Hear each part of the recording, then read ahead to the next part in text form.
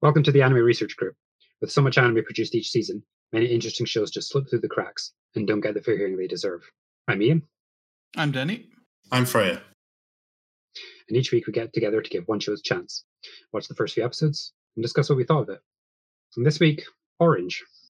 Orange ran from July 3rd, 2016 until September 25th, 2016 for a total of 13 episodes. It was made by TMS Entertainment and their subsidiary Telecom Animation Film. TMS Entertainment is a classic animation studio, one of the oldest, founded in 1946, and is responsible for such classics as Lupin III and all of its parts. More recently, Tower of God from this season. Really? I didn't know that. I think it's arguably the second or third animation studio in Japan. I want to say the second. Yes, I think Toei might have been earlier. Toei Animation Studio. Because Toei definitely predates it, and I think this was formed by people. The anime is based on a manga by Ichigo Takano, which ran for 6 volumes from 2012 until 2017, though it has been announced recently that the series is going to receive an additional 7th volume featuring the so-called true ending. There was an anime film called Orange Future in late 2016 that served as a retelling of the main story, and another live-action adaptation of the material in 2015. The anime was directed by Hiroshi Hamasaki and Naomi Nakayama, and on that note, Freya? So I'll go in hierarchy order for this. Series director is usually the... head honcho. Yeah, basically. Which is odd because it's definitely the less experienced person here who is in that position. So good for Hiroshi Hamasaki helping someone else instead of taking it all on himself. Naomi Nakayama is the only thing she's been overall director for. She's done episode direction on a bunch of stuff. The first season of JoJo, Hunter x Hunter, MHA. She was also assistant director for Kasha and Sins, which we'll watch at some point. And for Denny's sake, she storyboarded and directed the opening of the second season of Kekai Sensen. Now, despite him being the assistant in this case, Hamasaki has a lot more history. For once, we actually have somebody who started as a key animator. I don't believe it. I'll just list a few things he's done key animation for. Perfect Blue, the Trigun movie. That's what Badlands Rumble is, right? Yes, it is. Yeah. In 2013. Ninja Scroll and most notably for animation, Redline. If you look him up on Sakagabura, I'm sure you'll be able to find some of his cuts. In terms of direction, the first thing he did was animation direction for Goku Midnight Eye. We're never going to be able to forget that, are we? No. Nope. That's just buried in our collective consciousness. And then on to full direction, he directed and probably animated a romantic short from 1992, which was part of a collection called Ai Monogatari. His first show he directed, and also his best, is Textualize, which showed his proclivities off very early. He's very good at making worlds that feel alive yet very dreary and miserable. And, that's Textualize. In particular, he does that with washed out color palettes and a lot of both fast and very slow editing. Unfortunately, since then, he's kind of gotten, I think, he's been miscast in quotes on the shows he's done. Other stuff. Shiguri Death Frenzy, which looked like edgelordy garbage. He co-directed Highlander: The Search for Vengeance. That's on my list. Oh, is it? Oh, great. Yeah. He co-directed Blade and Soul, and for our sake, he directed the first season of Terraformers. Yeah. Which, for what it's worth, having looked at the manga, I actually think the anime is a slight improvement. We shouldn't laugh. These are people's careers. Yeah. Well, he's directed some good things. He also directed the 2019 Blade of the Immortal, which was a much better use of his talents. And his most famous thing, though I'm afraid the three of us have somewhat unpopular opinions about it, is he directed Steins Gate. Steins Gate's fine. It's a hard fight. Yeah. Yeah. Me and Ian are firmly in the Robotics Notice the Superior show camp. I'm in the Steins Gate is the superior show, but it's still only fine camp. His direction is one of the better things about it. Although I have to say, it's nice that he's somewhat adapted himself for Orange, though. As I said before, he's assistant director on this. Yeah, when you mentioned his style, like I didn't see or feel any of that in Orange, which mostly completely gone, which makes me wonder what his influence in the show actually was, or whether he was just advising a newbie mostly. He's I can definitely feel his influence. Some of the shot choices, the editing in some of the scenes in the first episode. And there were a few of the outside scenes where the color palette was more washed out, usually when the camera was further away from whatever it was looking at. Moving on to our series composer, that's the head writer equivalent. We have Yuko Kakihara, yet another person who's written a bunch of adaptations. She's written 3 Aikatsu spin-offs. Ian, have you seen any Aikatsu? I mean, I've seen like the original Aikatsu series, at least a chunk of it. Okay. I still I don't understand how it keeps getting so much spin-offs. Like, I understand that the games are profitable, but how does that translate into the shows being popular? I don't get it. From what people said, they're well animated sometimes. I mean, the first season CG certainly wasn't. In terms of other stuff, do you remember Heaven's Lost Property? I think it's episode 2 of Heaven's Lost Property. Okay. It's Angel Continent in the Sky. Yeah. Who also is the man behind, also from the same author as Plunderer from last season. Oh dear. I can hear my heart bell. I fucking know that song. It is.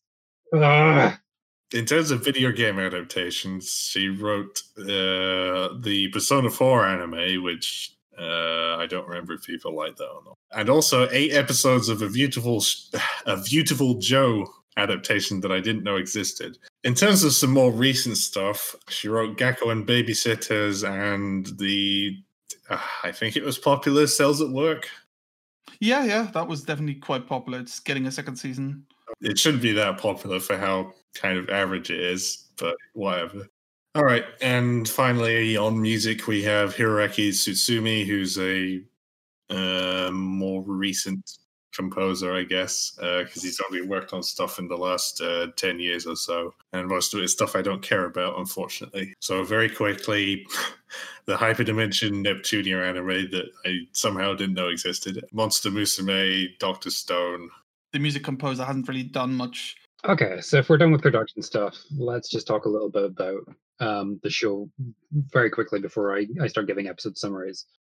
When someone described this to me, they described it as a time travel show. I'm not sure that I agree. It's definitely a communication from the future motif, but I'm not really sure that I consider it time travel in the traditional sense. I would consider it like an alternate timeline that has communication from another one. And I really want to talk a lot about time travel because I love time travel very much, but we said we would do it in a different episode.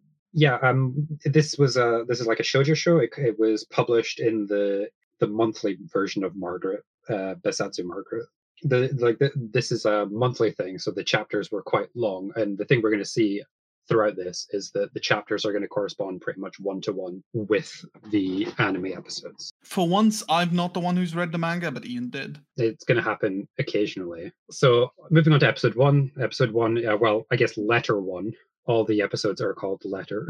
We get a little bit of an introduction to the future version of the characters because they're converging on a lot to dig up a time capsule and to read and the idea is that they're going to read letters that were buried in that time capsule when they were 16 years old.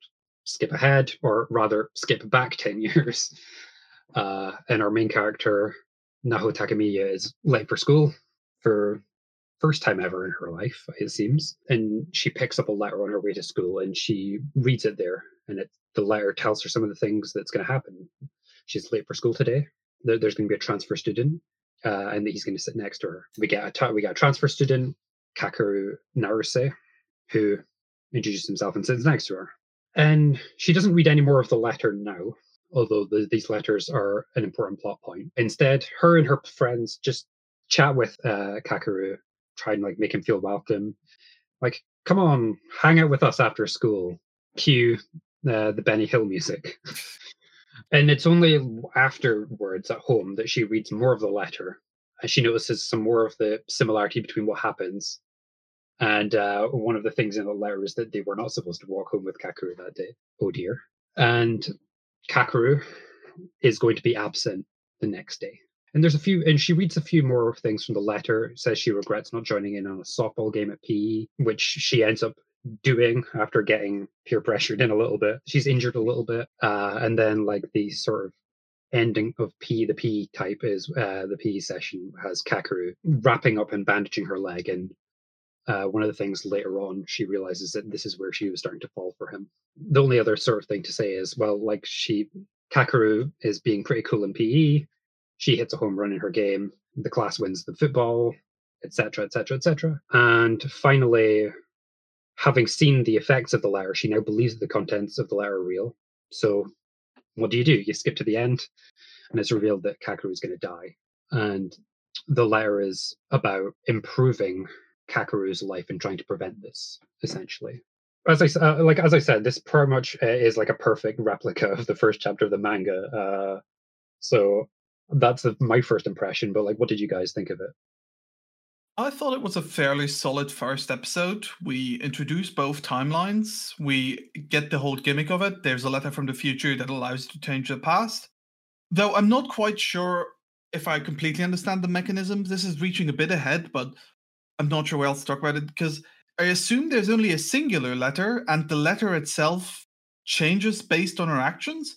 Or is it a really long letter that for some reason she chooses to read bit by bit instead all at once? Her letter is quite long and detailed. Then I think it's a bit weird that she chooses not to just read it all at once, because every time she's like, during the next episode, she always has to look, oh, here's what's happening today, rather than just reading the entire letter and knowing here are the big things that are going to happen that I've got to look out for. We're calling it a letter. I mean, it's like a mini novel, right? There's like 30 pages or something to it. It's pretty intense, and she might forget a bunch if she reads all of it at once. Like, I mean, we saw some of the detail in the PE. For instance, it described the exact like pitches that the pitcher was doing, which is what allowed her modulo a lot of luck to get a home run. I also think it makes sense with her personality for her to read it the way she does, to be honest.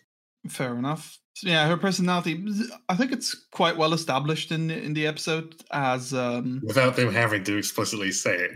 As the shy person who has a lot of regrets in the future, because the entire thing is about both help saving Kakeru and undoing her own regrets from the past, which is a fairly common theme in all of these I'm going to relive my high school life stories, because there's a lot of them. Once again, going back to the old anime trope that there's really only high school life and everything after that, it's only downhill. I don't really think this is that sort of story, but okay. It's not, but I'm saying there's a fairly common trend in all of these relive life manga, disregarding isekai and all that shit. But it's always going back to high school to change your past there, because that's the formative, most important part of your life. And your current life sucks because your high school life wasn't great. So in those various manga, you go back to change your high school life. Yeah, it's very interesting, because when we compare it to like Western shows, if you were to say what's like the best time of life to be like a Westerner, it's either university/college or immediately after you've finished that. Yes. Right? Mm. Like we idolize like 24, 25-year-olds. Yeah. You idolize the cast of Friends. It's 20-somethings living in New York, hanging out in a coffee shop all day and having fun. There's certainly in Japanese media, it's high school, high school, high school. Mm.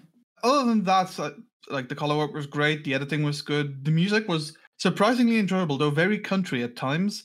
The other characters, though we haven't learned that much about them, we got solid glimpses at who they are. Azu's like the trendy, fashionable one. Takako is like the cool, calm, collected one. Suwa is sports guy. Kakeru... there's more to him than just being sports guy. Definitely, but just saying, in the first episode, like as the introduction to the character tropes a little bit from which you can then build on.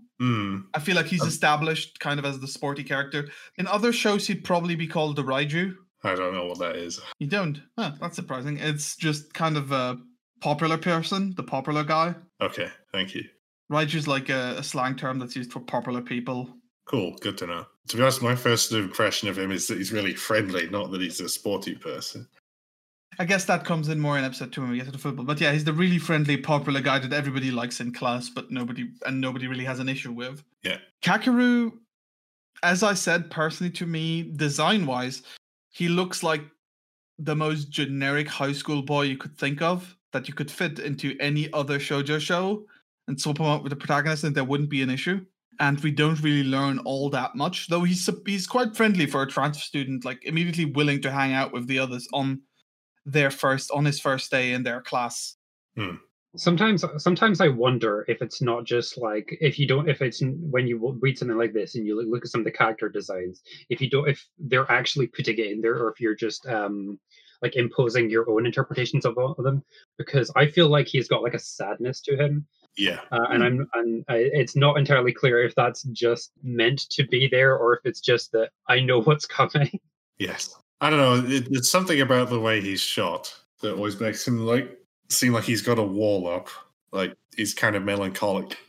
I guess that's why everybody else is so surprised at the end when he laughs at their antics, and they're all because they've all got like stunned expression at seeing him smiling. And I think I agree with you. What I was talking about is mostly his design, but yeah, the way he's framed, I think I definitely agree with you there. Another thing that I quite liked in this episode was the way they handled the dialogue, and the fact that a lot of people are continually talking over each other because that's the way real conversations happen. And definitely not in this podcast, but other real conversations. And it's just nice seeing that in anime because usually we just got the classic media style of line, next person, line, instead of two conversations actually happening at once, dialogue overlapping with multiple layers of subtitles. That was another nice touch to make it seem like a more lived-in world. It's interesting because I don't know if this is just like audience expectation at this point, because there's no technical reason that you couldn't do it this more frequently, just in all forms of media. It's probably just ingrained in the way we tell stories from like earlier days of media. We've gotten so used to this being the status quo that it seems strange to us to do something like that. Like same for narration. I think you mentioned that it's one of the things missing from the manga is her internal monologue. That's because in TV's movies in those medium we just don't have internal narration. We have general narration of somebody telling a story, but we don't really have it. And in movies like Dune, where it's seen as a fairly strange thing that a lot of people didn't react to very well. I think it's more common than you've made it out to be. Certainly in anime it is. And there are some shows that kind of base a lot of their storytelling around it.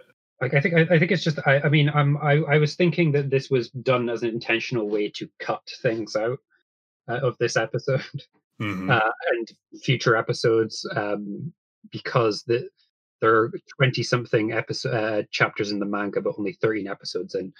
If this is going to be one chapter per episode, then you can't fit it in a Kura. It has to be a 2-Kura show.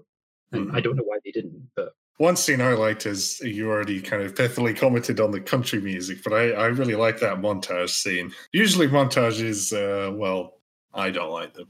But this one was good at getting across the like group of school friends having fun vibe. I think one of the things you're thinking of is the use of like things taken from like the school sign that move around and follow our characters, like the emergency exit running man. One running man per running member of the cast, and they're all grouped together and it swirls around the screen. And when they move out in one direction, like one of the signs, like the arrow comes out of it, and I at first thought this was like an animation error, but it definitely appears to be a conscious decision. Yes. Okay, so episode 2 / chapter 2, well, letter 2. We start off with Naho continuing to read the letter. One of the things that going to happen is that Kakeru is going to take a 2-week absence from school. But one of the things she reads through the letter and learns is that Kakeru doesn't bring lunch to school, and that one of her regrets is that she never made it for him. She does so. We'll talk about it a bit later, but there's like a cute thing with her parents, how they act around this. It's always nice when an anime character is in a high school setting has 2 functioning and living parents. It is, but it's one thing to like make a lunch for your potential love interest, and it's another thing to actually give it to them. And so she kind of she feels awkward and delays doing it. And it's only later when she is on a stroll with him in the park that first he reveals that his 2-week absence is because of his mother's suicide on that first day of class, which is the day he was hanging out with them, and in which the letter says it's the one day they shouldn't ask him to hang with them. Part of her way of comforting Kakeru is to give him this lunch that she's made for him. Basically, this is one of the parts in the anime where she's like decides I'm going to make him happy, which sounds creepy when I phrase it that way, but I'm going to become his mom. Oh, you just made it worse. I mean, she basically says, I'm going to wake you up. I'm going to make you bento every day. And if that's not the things an anime character's mom does. Forward in the present, Naho and Suwa now have a son and they've met with their friends, blah, blah, blah, blah. But that's not really an important part of the episode. So yeah. Yeah, that was episode 2. The not really a confession arc because we're only at the pre-confession bento stages. Yeah, I thought it was a fairly good episode. It evolved, it moved on nicely from the first episode, giving us a little bit more about each character and moving now and Kakeru onwards a bit towards their obvious romance. They go to the park where we get hit with the absolute whammy that his mother killed herself on his first day in school, which is why he had to take a 2-week absence. And we just kind of sit there in this awkwardness. Like it's very well done in the anime. Like the music completely cuts out. We just have the natural soundscape and him talking. It's treated very seriously, which is good. Though then I was honestly surprised by how quickly they moved on from that to she gives him the bento. He smiles. I honestly expected her to blame herself a little bit for his mother's death, because the letter explicitly said not to invite him on that day, and they did it anyway because she wasn't taking the letter seriously. Like, it's not her fault in any way. But I was pleasantly surprised that she didn't force any of the blame onto herself, that they just kind of moved on from that conversation towards a more happier bit. Since you mentioned it, like she hadn't read that far into the letter, but also she wouldn't have been taking it seriously anyway. Like, she only read like the first few lines at the start of it. So like I say, it was only afterwards that you're like, oh shit, this has happened and this is why. But yeah, she probably would have taken it seriously anyway. I liked the exploration of Naho's. I mean, it's not explicitly stated, but it's very obvious she's got some kind of social anxiety. In particular, the like psyching herself up to give him the lunchbox and then it doesn't work out. That stuff's good. Also, the best joke in all 3 episodes is when Suwa asks Kakeru to join the soccer team, and he just clasps his hand, and then we just do the SpongeBob 3 hours later joke, except it's like 7 minutes, but it was still quite funny. One of the interesting things in this episode was like just the amount of like animals in it. Yes. We have doves, turtles, ducks. Some very dodgy CG pigeons, but that's okay. Oh, and some fish as well in her dad's aquarium. Yes, those are also not great, but whatever. I think you pointed out the water, didn't you?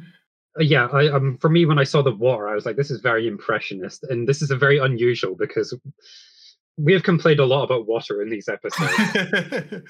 I mean, they do this a few times in this show, where like there'll be like a tap running and the water is CG. It's like a built-in effect at this point, and it just doesn't fit. One day I will get over my obsession with water in animation. It will be the day when the integration is so seamless you no longer notice it. Like the water in Final Fantasy X is really good, and that shit's 20 years old. Yeah, I like the impressionist water. There's a bit of impressionism in the backgrounds in general. Though we do have not CGI crowds, but CGI background characters that are a bit awkward at times. It's fine. They're in so many animes. Like, yeah. Besides them hanging out a little bit at the beginning of the episode, though, this episode is mostly about Nao and Kakeru. The other 3 friends don't really factor into it all that much. So little that you erased one of them. Yeah, rip Suwa. What do you mean? You said 3 instead of 4. It's fine. Whoops. Well, I mean, there are 5 actually. Like, who's the 5th one? The glasses guy. Freya erased that one. What? No, there's only 4, not including Naho and Kakeru. There's 3 guys and 3 women. So I guess I was getting confused by the way we were phrasing it. Whatever. Yeah, there are some cool bubbles near the end that they use in the scene just after he tells her about his mum, and some of them are popping, and it's all thematically relevant for people who are smarter than me. Like, I just want to talk about the parents, since I did highlight sure when I did the thing. Like normally at this point, like the parents would be like very overbearing and be like, "Oh, you're making a bento. Who's the boyfriend?" And I actually did get that feeling a little bit from the mom, but I felt like they played it a little bit cooler. And then the dad is just disappointed because like she's used his bento box to give it to Kakeru, and he's just like, "Oh, it's fine." All right. I think with that we can move on to episode 3. All right, letter 3. This is the rival episode, I guess. We have foreshadowed the rival in episode 1 and I think also 2, but I'm getting ahead of myself. We have more letter stuff. Naho continues to read ahead a little bit by little, and one of the things that is coming up is this idea that Kakeru is going to leave the football club, which is not what Suwa said. And so Naho is kind of at this point realizing that as she acts on the things that it says in this letter, it is in fact going to change the things that are happening, and then some of the events might not come to pass, and so on.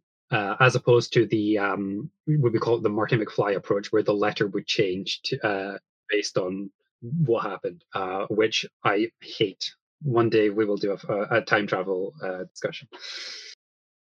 But one of the things that is in the letter is this girl, Ueda Ryo, who's interested in Kakeru, and it says she's going to confess.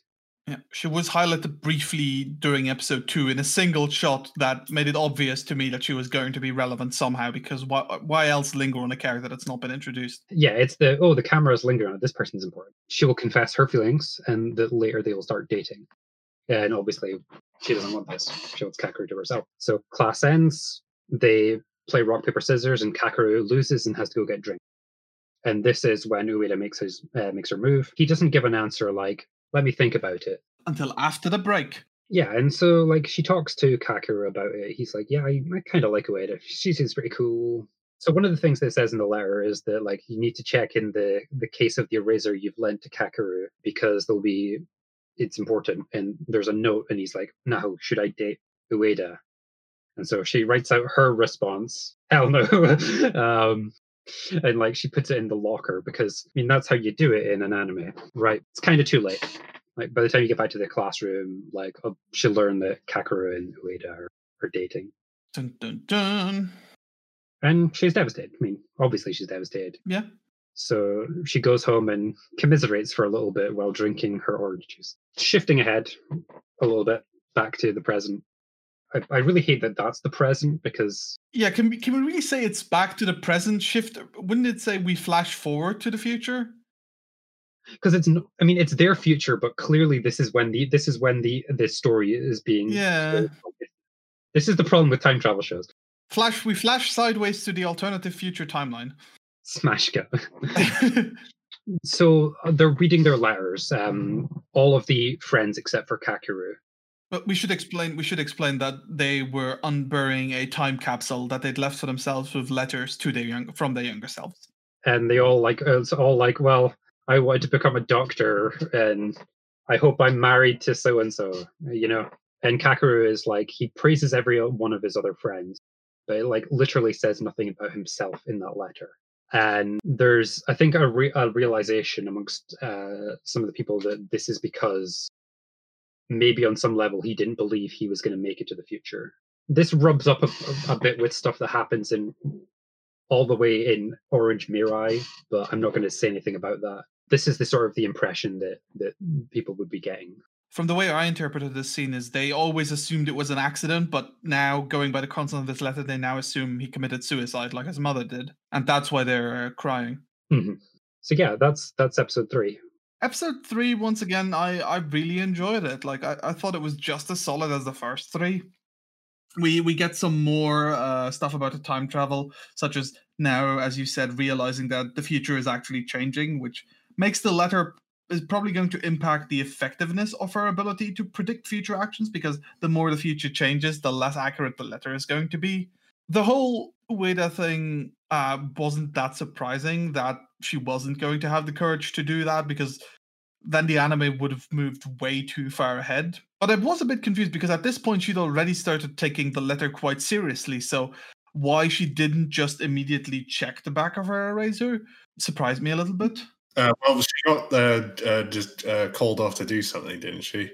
I think what Denny is suggesting is that like the night before you would read up on the entire day's thing and like try and internalize that and here's what I need to do and blah blah blah blah. I remember when this show was coming out and there were all the comments complaining about why she didn't do that. Like, yeah, it's hard to phrase, but she's got that kind of character where it's just like, well, I don't need to know all of it. I just need to know a little bit. Mm. I guess it's also to a certain extent like trying to keep a bit of the magic of like the future and stuff around. Certainly. Like, I don't think that she realizes like just how seriously she needs to take it until actually after today. Well, Yeah. after this episode. But even then, it's just like she's not the kind of person who goes around and being like, well, I've memorized the contents for the week and here's everything I need to do. And it's a very sudden thing for her, I feel like. And because even if like she knows that she likes Kakeru and that she is like knows these extra things about him, it's still hard to be like, I need to jealously guard in case someone else will get him because I've already got a thing that's going to help me win him over anyway. Though I'm not sure how serious Kakeru can possibly be about Ueda, judging by the fact that he first asks now whether he should date her in the first place. It more feels like one of those storylines where he just kind of said yes because he didn't want to refuse her and hurt her feelings, rather than genuine interest on his part. It's the interesting question of, is he asking because he's interested in her, or is he asking because he confided in her and he wants to like get her opinion on it without like realizing her feelings? This is also where I felt the anime could have done a little bit of a better time scale wise, telling us how long he's been in this school, because if I interpret this correctly, he was there for 1 day, he was absent for 2 weeks, then he came back, joined the football club. It said 1 week had passed, so he's been there for a total of 1 week or so. A little bit more. If you give me a little second, I could probably tell you how long he's been there. But this is one of those things where it is very easy to lose track of it if you don't, because like there are dates to all of these because there's a diary. Like the day that she starts school is it's the start of April. It's April 6th because it's Japan, right? Sorry, it was May 2nd. So it's been 4 weeks. So he's had like 2 weeks of being at school. Okay. This episode also had one of the best flashback sequences I've seen in anything, where it's literally the normal sound of the classroom takes place, and she just sees the images in her head, and then we see them, which I think is was a pretty cool way of doing it. Because I don't know about you lot, but when I think back to things while other stuff is going on, it sometimes comes out as, here are some images. The sound of the environment is coming in anyway, so you've got two parallel trains of thought going, and it's annoying, but whatever. There's a whole interesting conversation about like how different people visualize things. I don't imagine that way, but I imagine flashbacks being like JD has his weird fantasies. Just lean your head to the left and then fantasy. Well, my association with flashbacks in media is, and here's a clip. Well, Terraformers, which one of the people from this show directed, was all about flashbacks. Oh, yeah. You need to know all about those sad backstories of Adolf, the German electric eel, before he died for his friends on Mars. For me, it's kind of like a Shadow Realm overlaid on the world, where I don't have like color or like the things aren't there. They're just like it's like I've got like an overlay of just like the outlines on top of other things that I see, and it's kind of weird. Yeah. Interesting. Like these things are very personal. For me, I'd say it's probably mostly montage stuff, because I don't remember like every individual bit, so I just remember all the important bits of a memory in kind of a montage style with the dialogue playing over the montage. At least the bits I remember. I get the sort of thing where I'll see like bits that I've remembered well. I'll like see them like a 5-second scene from something, but that'll be like I'll be able to see that and see the real world at the same time, which it's kind of like what Ian said. I mean, it's not really much of a spoiler to say that he doesn't stick around with Rio. I think it's next episode / next chapter that he ditches her. Yes. Because precisely because he learns the letter, and like he didn't seem to be very serious anyway. But I think this is a very common thing. Like we're used to very much in the shoujo mold of, oh well, we have this really intense, passionate love. When I actually think a lot of the things that people do, particularly in high school, it's just like, do I got it? Yeah, right. Yeah. I mean, it depends on the person. I mean, that's kind of the way media have demonstrated it. So it's kind of ingrained in a lot of cultural consciousness of love being this really intense and strong thing that brings everybody to tears and is like an emotional roller coaster. Normalize ace and demisexuality. Yes. On the other hand, there are people like Naho who generally won't be interested in people, and then when they do latch onto someone, it gets very intense. So yeah, we've talked a lot about these 3 episodes. Is there anything that we think is important, particularly visually, that we haven't already talked about? I honestly didn't feel like there were any like strong exaggerated colors throughout the entire show. It was a fairly matte palette of colors. There was nothing really shiny or like sparkling. Yeah. What we sometimes associate with shoujo. It was very subdued, almost more of a not necessarily shonen color palette, but a josei color palette, where it's very realistic color wise. I think the only thing that might stand out a bit is Freya pointed out the lemon colored sky. Oh, that's okay. Sunset, but other than that, I thought the color work was very solid. Like, there was no exaggeration like in other shows we talked about, such as Fujin Monogatari, where the backgrounds were very watercolory. It was all fairly realistic. It's the color palette is just on the edge of getting to some of Hamasaki's more desaturated works. I want to take up something you said about the lemon-colored sky, because I think one of the questions people might have is, why the hell is this show called Orange? Like, what's that got to do with anything, right? And I think it's because of a specific description of the sky as being orange at a sunset when the gang are all together. Yeah, I mean, there was a line about the orange sky in the opening, and when Kakeru buys drinks, the drink he does give now is orange juice, according to Wikipedia at least. The specific comments you were talking about color palette, we don't have any like bubblegum colored hair. No. We don't have twin tails. We don't have heterochromia. The characters are very much, I'm not going to say entirely human-like. We're not rotoscoping people's faces here. But they've definitely decided to just say, well, people can have brown and black hair. They can wear brown. They're characters because they have to look visually distinct so that we can easily distinguish them in the manga. But they've not done this by making them super ridiculous, but more subtle things. Naho's eyes stick out from the rest of them. Azu has her earrings and her hair and her ponytail.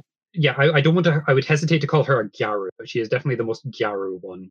Tsuya has his necklace. And we haven't mentioned Saku at all yet, but he's the third guy member of the group and he has glasses. He's the comedy relief one, kind of. He's really not hugely important in the manga. And actually, neither is Takako, the black-haired woman. They're just kind of there. I would even say Azu is mostly just there, although when she is there, she's quite overbearing. I think another thing that not necessarily helps them distinguish from each other, but is a strong color, is the green of their school uniforms, because it's fairly unique and it's very prevalent because they wear them a lot because it's a show set in school. But it's a nice distinct color that stands out from the background. I'm going to mention just a few of the voice here, just very briefly.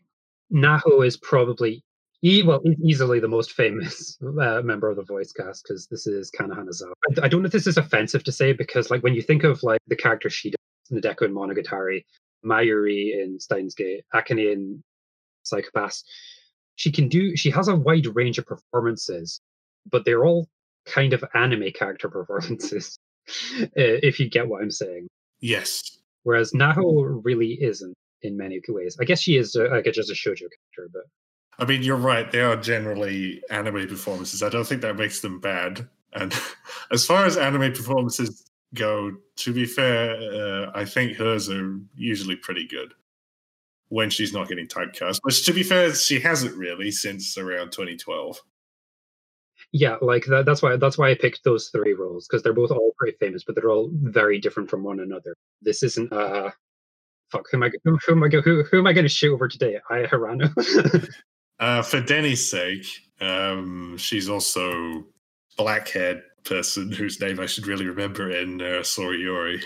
Soriyori is a good show, and you should watch it. I'm only going to mention Suwa and Kakeru, I think. Suwa is Saitama from One Punch Man. Oh, really? Makoto Furukawa. Huh. Yes. This is like I wanted to pick this one up because like, this guy is nothing like Saitama. I just thought that was hilarious. Just picturing the bald, punchy guy. I mean, I had some other things for him, like the student council president in Kaguya-sama, because around me seems to be talking about Kaguya-sama. So I think that's probably actually the one people would recognize him for. Because I don't want to say people, because other than that, the roles I have for him are all like visual novel shows, like Girls Beyond the Wasteland. Actually, it's a shame that we're not going to talk about Saku because that's Kazuyuki Oki. But if you don't know who Kazuyuki Okitsu is, then you don't know who Jonathan Joestar is. But I am going to say that he is also the second Madarame in Genshiken, not the first one. Yeah, I think the voice acting in this was generally pretty good. I feel like I say this quite often, so maybe it's not actually true anymore, but they didn't feel like anime performances. The performance that's actually sticking out for me is Azu, precisely because like the character is a little bit overbearing when she talks, and I think it's like not necessarily the easiest thing to do to get that orally. Yeah. Without it being annoying and like cloying, and I would have hated that. I think Freya, when you talk about non-anime performances, it's more like these are TV voice because this could easily have been a live action fairly serious drama. This didn't need to be an anime. There's nothing about this that particularly needed to be animation, and because anime voices often tend to be a little bit exaggerated and have very strong verbal tics, so they're easily recognizable. So when we just have people talking normally, that kind of makes them seem like non-anime voices. Well, it's telling that it's got a live action film before it got an anime. Mm. It's just interesting because these are all voice actors who work on that kind of thing. So it's obviously a conscious choice both on their part and probably on the sound director's part. So speaking of sound direction, so tell us what you thought about the sound, because as usual, I find it very hard to pay attention while we're watching to it. I think me and Freya have already said that we both quite like the sound. I mentioned the scene in episode 2 where they talk about his mother's death, and we cut out all the music. We just have the naturalistic sound. That was very well done. And Freya mentioned the flashback where we just have the normal sound still occurring, the country music, and Freya mentioned the monsters as well. So there was a scene in episode 3 where she's carrying something and then he takes it off her, where they like timed the dialogue like to be the pauses were in time with the pauses in the music. That was really cool. Mm-hmm. So I think we can all agree that the sound was pretty good. What did you think about the openings and endings? Like I felt the opening was okay, if nothing special, but the ending was just not very interesting because it was just half a wall of black with the credits scrolling over it, and the other half just shots of the city. So yeah, the ending is the song Mirai by Kobukuro. This song is interesting because it was also the theme song for the live action film. It's fine, but it's not good. Yes. Like, I would rather have this than Western credits because we're so used to here's everyone who's on the film in black, white text on black background with a song playing over it. And so when Rush Hour or something does something different, we're like, thank you, Christ. Well, actually, most modern blockbusters, I think, have adopted another method, which is they have two different style of credits. They have I think this comes from Marvel movies, where they have the more heavily animated credits with images and pictures and... that was pre-Marvel, but yeah.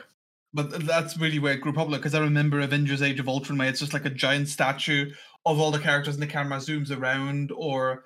I'm mostly thinking of TV, and I guess it never really occurred to me before, but part of the reason we do this is so that TV shows you can have the announcer talk over the credits without people feeling like they've missed anything. Next on BBC One. As for the opening, this is Yu Takahashi. The song is called Hikari no Hahen, or Fragment of Light. This is a little better. Like, I don't think very highly of this song. Visually, quick summary: Vaseline on the lens to start, leaves, bike jittering, and then it gets significantly less interesting because we have classroom scenes. The leaves are still there, but it's just one person. They're standing, they're looking in various places. Group shot, blah blah blah blah. A bunch of people running. End on a focus shot of the diary. Look, hear me out on this, but for some reason, my first thought when watching this was I was comparing it to the Little Busters opening in my head, and I don't necessarily know why. Besides this, I also think they've got a shot of the group like running on the slope next to the river. It doesn't look anything like this, though. I know, but that's why I don't know why I thought of it. I like a good running opening. This was not a good running opening. Speaking of endings, Mm-hmm. so Denny mentioned that there was going to be a seventh volume to the manga. With the true ending to this story. Man, do I hate true endings. I hate them in everything.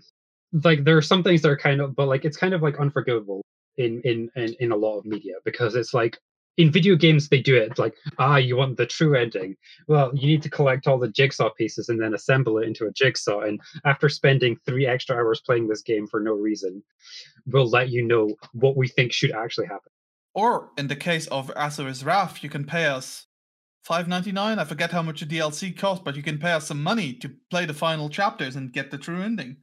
My opinion is that the ending you get without doing anything extra is the true ending. Well, I think games don't necessarily see it as the true ending, but they see it as the optimal ending, where every ending is equally valid, but if you want a better ending, you have to work harder for it. I'm thinking of the case of Witches 3, where you can get dozens of different endings, but if you wanted the ending that's generally considered the most optimal for most characters, you'd have to work quite hard on it. You'd have to have like a checklist of hitting certain points at certain time, giving certain Play the responses. game a million times. Yeah, or just have the walkthrough up, which is what any normal person is going to do.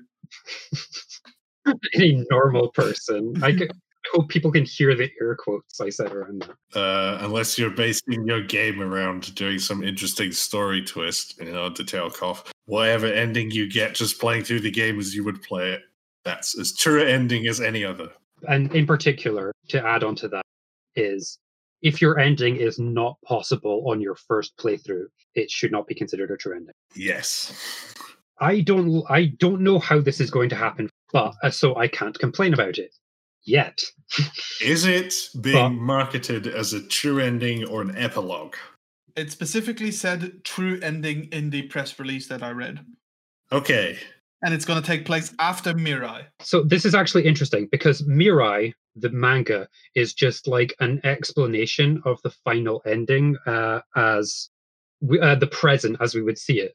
Sorry, I assume the true ending is just speculating, and from knowing anything I know about manga is he's not going to die and she's going to be happy together with him. I don't think that's a spoiler to assume.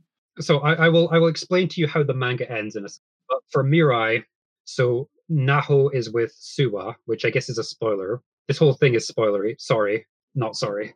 I mean, if you've never seen a shoujo thing and known immediately what the thing is, not really thought of very much about the genre.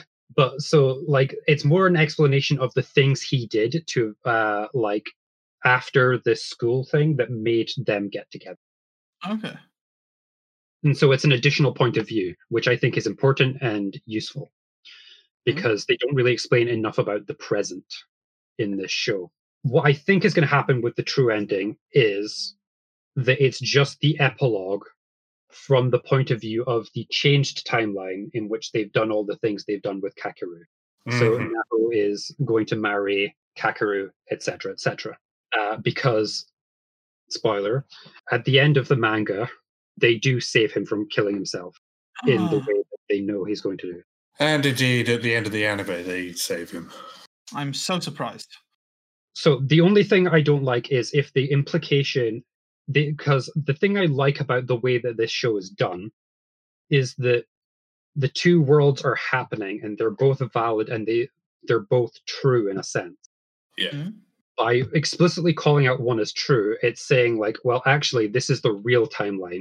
Whereas I think the fact that the people who are in the future are doing this for the people in the past, knowing they cannot change their lives, makes the story better. Yes. Yeah. There's a nobility there. It's we can't do anything for ourselves. We're in the future. Kakeru is dead. We're going to live our lives in memory we feel is appropriate. And it's just like, but hopefully somewhere else he lives and has a better life. Yeah. Yeah. Also, it would be quite horrifying if it was the other one. It's like, well, I've got my baby and my loving husband here, but I'm going to essentially erase us from existence Yes. to revive a guy I had a crush on and I liked in high school. It's literally a Star Trek episode that's like that. It's less of a true ending in the sense is we're going to decide that one timeline is the correct answer, and it's just you're going to get more, and the true ending is just I'm finally done with it. This is the true ending. There's going to be nothing else after this. I'm going to move on from this. Yeah. So now on to the true ending of the podcast. and we're going to rate it. Okay, Danny, how many letters did you get from the future about this show? I was very happy with this show. I mean, I think if you listen to the episode, we didn't really say anything negative about it at all, besides maybe that the timeline could have been a bit clearer, but that's maybe just me not properly paying attention at points. So I think I'm going to give this a 4 because it's very solid. Like we were very happy with all of the things it did. Just because I can predict the way it's going to end doesn't mean it's a bad show. It just means I've read too much manga. So yeah, 4. What about you, Ian? I'm saying it's tough, right? Because I have to be the most negative reviewer. Obviously. Do you want me to give it a 4.5 so you can go down to a 4? No. I actually think a 4 is fair in this case. Did I like it better than Fujimonogatari? I think I did. 4. Fair. I said something good. The only negative I have for this is that I'm not actually sure that the anime is providing anything that the manga doesn't. Mm-hmm. I think that people can read the manga. They'll be done with it much quicker. They will have the extra advantage that we've watched 3 episodes that have corresponded to 3 manga chapters, and as such, it has felt very good. I don't know how how they're going to deal with the fact that they're going to have to cut out half the chapters. And I assume that some of this is going to come down to a lot of the later stuff in the timeline is going to get cut, and that they're just going to take some of the earlier ones and like show how those change it more. But that's speculation on my part because we've only seen these 3 episodes, even if I have read the entire manga. How about you, Freya? How many letters from the future did you get? Well, speaking of someone who's seen the whole show but not read the manga, I don't really remember it ever feeling rushed. So I think I avoided that problem. It's funny, isn't it? We usually don't like when things are kind of one-to-one, but I haven't read the manga, so it's not a problem. I found myself surprised because I remember liking the show but not being wowed by it, but I actually really liked these first few episodes. Yeah, it's very grounded. It's good directing. Ian's put a new angle on it, which has made me like the story a bit more. So 4. Yeah, which makes this the 2nd highest rated show on this podcast after Ghost Hound. Yeah, and I think that's interesting because I think Ghost Hound is the only other place where we all agreed. I mean, we've had some close ones like Rose of Versailles, I guess, but like I think this is the only one where we all. Fujimonogatari, we were all fairly positive on. Yeah, that's true. That's true. Good job, Orange. you did good. So Ian, as I don't have any trivia this week, and you seem to be fairly well read on this show, do you have any trivia for us? Okay, so this isn't about the show. This is about the ending. So I mentioned that these were by Yu Takahashi and Kobukuro, respectively, opening and ending. This is not the first time they have done the opening and ending to a show. This is true of Bakuman, where the opening that we hate for Bakuman, the only opening for Bakuman, Bluebird, that's done by Kobukuro. And Yu Takahashi did the second ending, which is Genjitsu to Yuna no Kaibutsu to Genjitsu to Yuna no Kaibutsu to Takau Monotachi. I realize, having said it, I should have just said the English in the first place, which is those who fight the monster known as reality, which I think is the more enjoyable ending. But it was nice to see the pair of them together. I don't think I've because like it's just a nice coincidence. With that, what will we be watching next week?